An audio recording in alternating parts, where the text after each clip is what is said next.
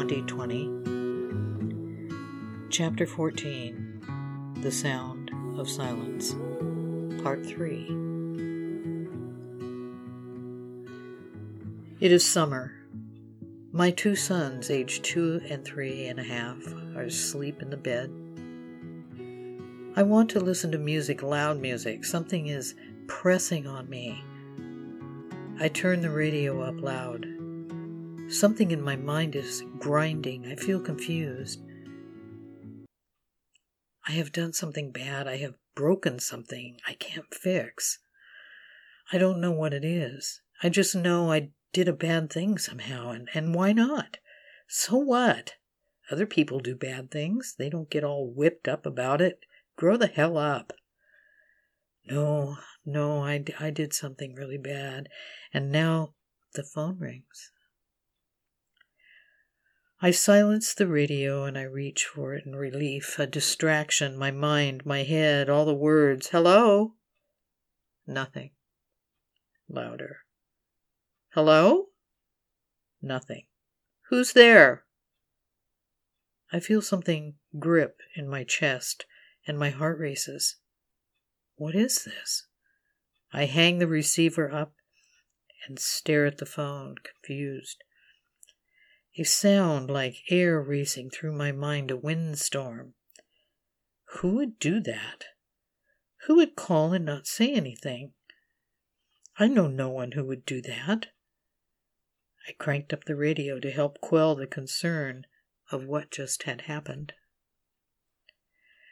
I want the music to be louder, and I want to hear the music as I did before. I want to feel it in my body like I did earlier that year, but it doesn't.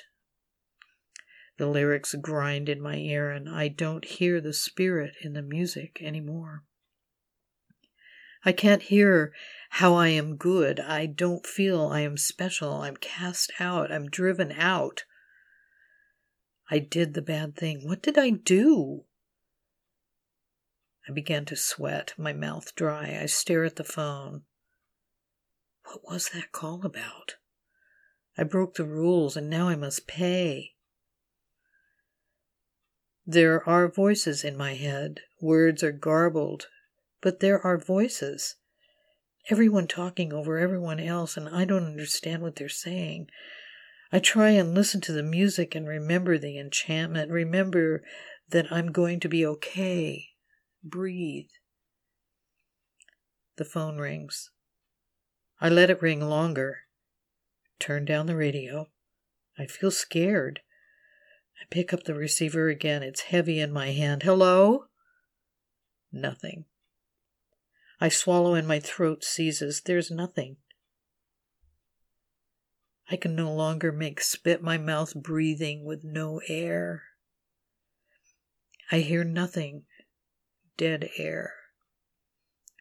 I don't want them to know they are scaring me. I don't ask, who is this? No. They must not know that I am scared. I quietly replace the receiver, my heart racing. Maybe they're coming over here. The sound in my head grows to a kind of roar, and the voices are underneath that. I need to think.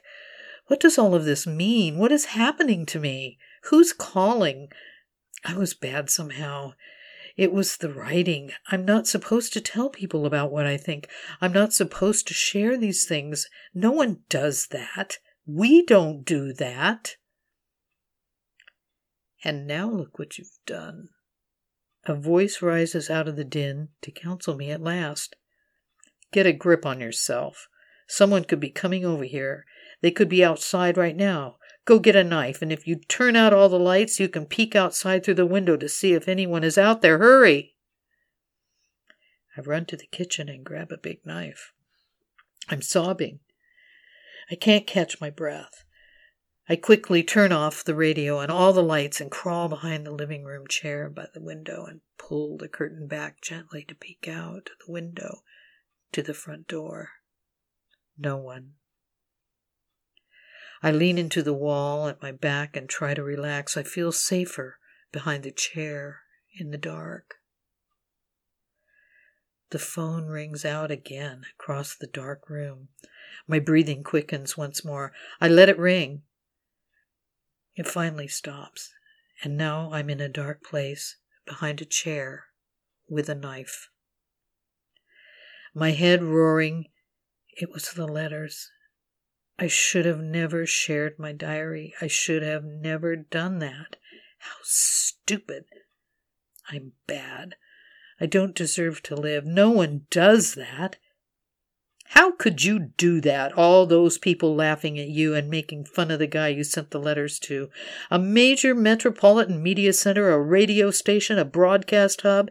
There is no hope of ever getting away from what you've done. There is no getting away ever from the insidious fool you made of yourself, a grown woman with kids. Nobody does that. The knife in my hand, and I hazard another peek from behind the curtain to the porch. I begin to whimper. I can't do this anymore. I can't. The night wore on. I'm tired, so tired. How could it come to this? I'll slit my throat. But the boys, they can't wait to find me dead. You kill yourself, you need to kill the children too. It is the only right thing to do. I turned the knife handle over and over in my hand, tears flowing, my eyes feeling like burnt toast. I can't live like this anymore. There's no way out. No one does that. God. I sent all that personal information. I steeled myself and imagined myself slipping into the boys' room and quickly doing the deed as they slept. Then I would slit my throat, my voice. I don't want a voice. I don't want a life. Shut the hell up. I'll just shut the hell up. I waited up all night until dawn for the intruder. This was a season when the shadow of the night surrendered early to the sun, allowing the light to find me to begin to burn back the darkness that had completely engulfed me. As the sun rose, I came back to my senses from that horror. I remember that I put the knife back in the kitchen drawer and I called my abandoned husband to come pick up the boys. I told him that I couldn't care for them, and I had made plans to go to school. I, of course, didn't tell him I was losing my mind and that I was a danger to the boys, but I knew I was. In a matter of weeks, I got rid of all my belongings but my car, and I went to live on the streets in Portland, Oregon, with an intention of going to university as a serious student in the fall. In the end, I was sent the notebook. He dropped it in the mail as he was leaving town to go live in California. Other than following through with my request and returning the notebook, he did not respond, which was perfect. That was something I understood better than if he had written something to me. Not receiving anything in response met my expectation. A peculiar, familiar, and sad defeat that made it all the easier to put it all behind me. The spiral notebook was packed away into a box never to be looked at again. I felt so ashamed and relieved that it was over. But it wasn't over. It was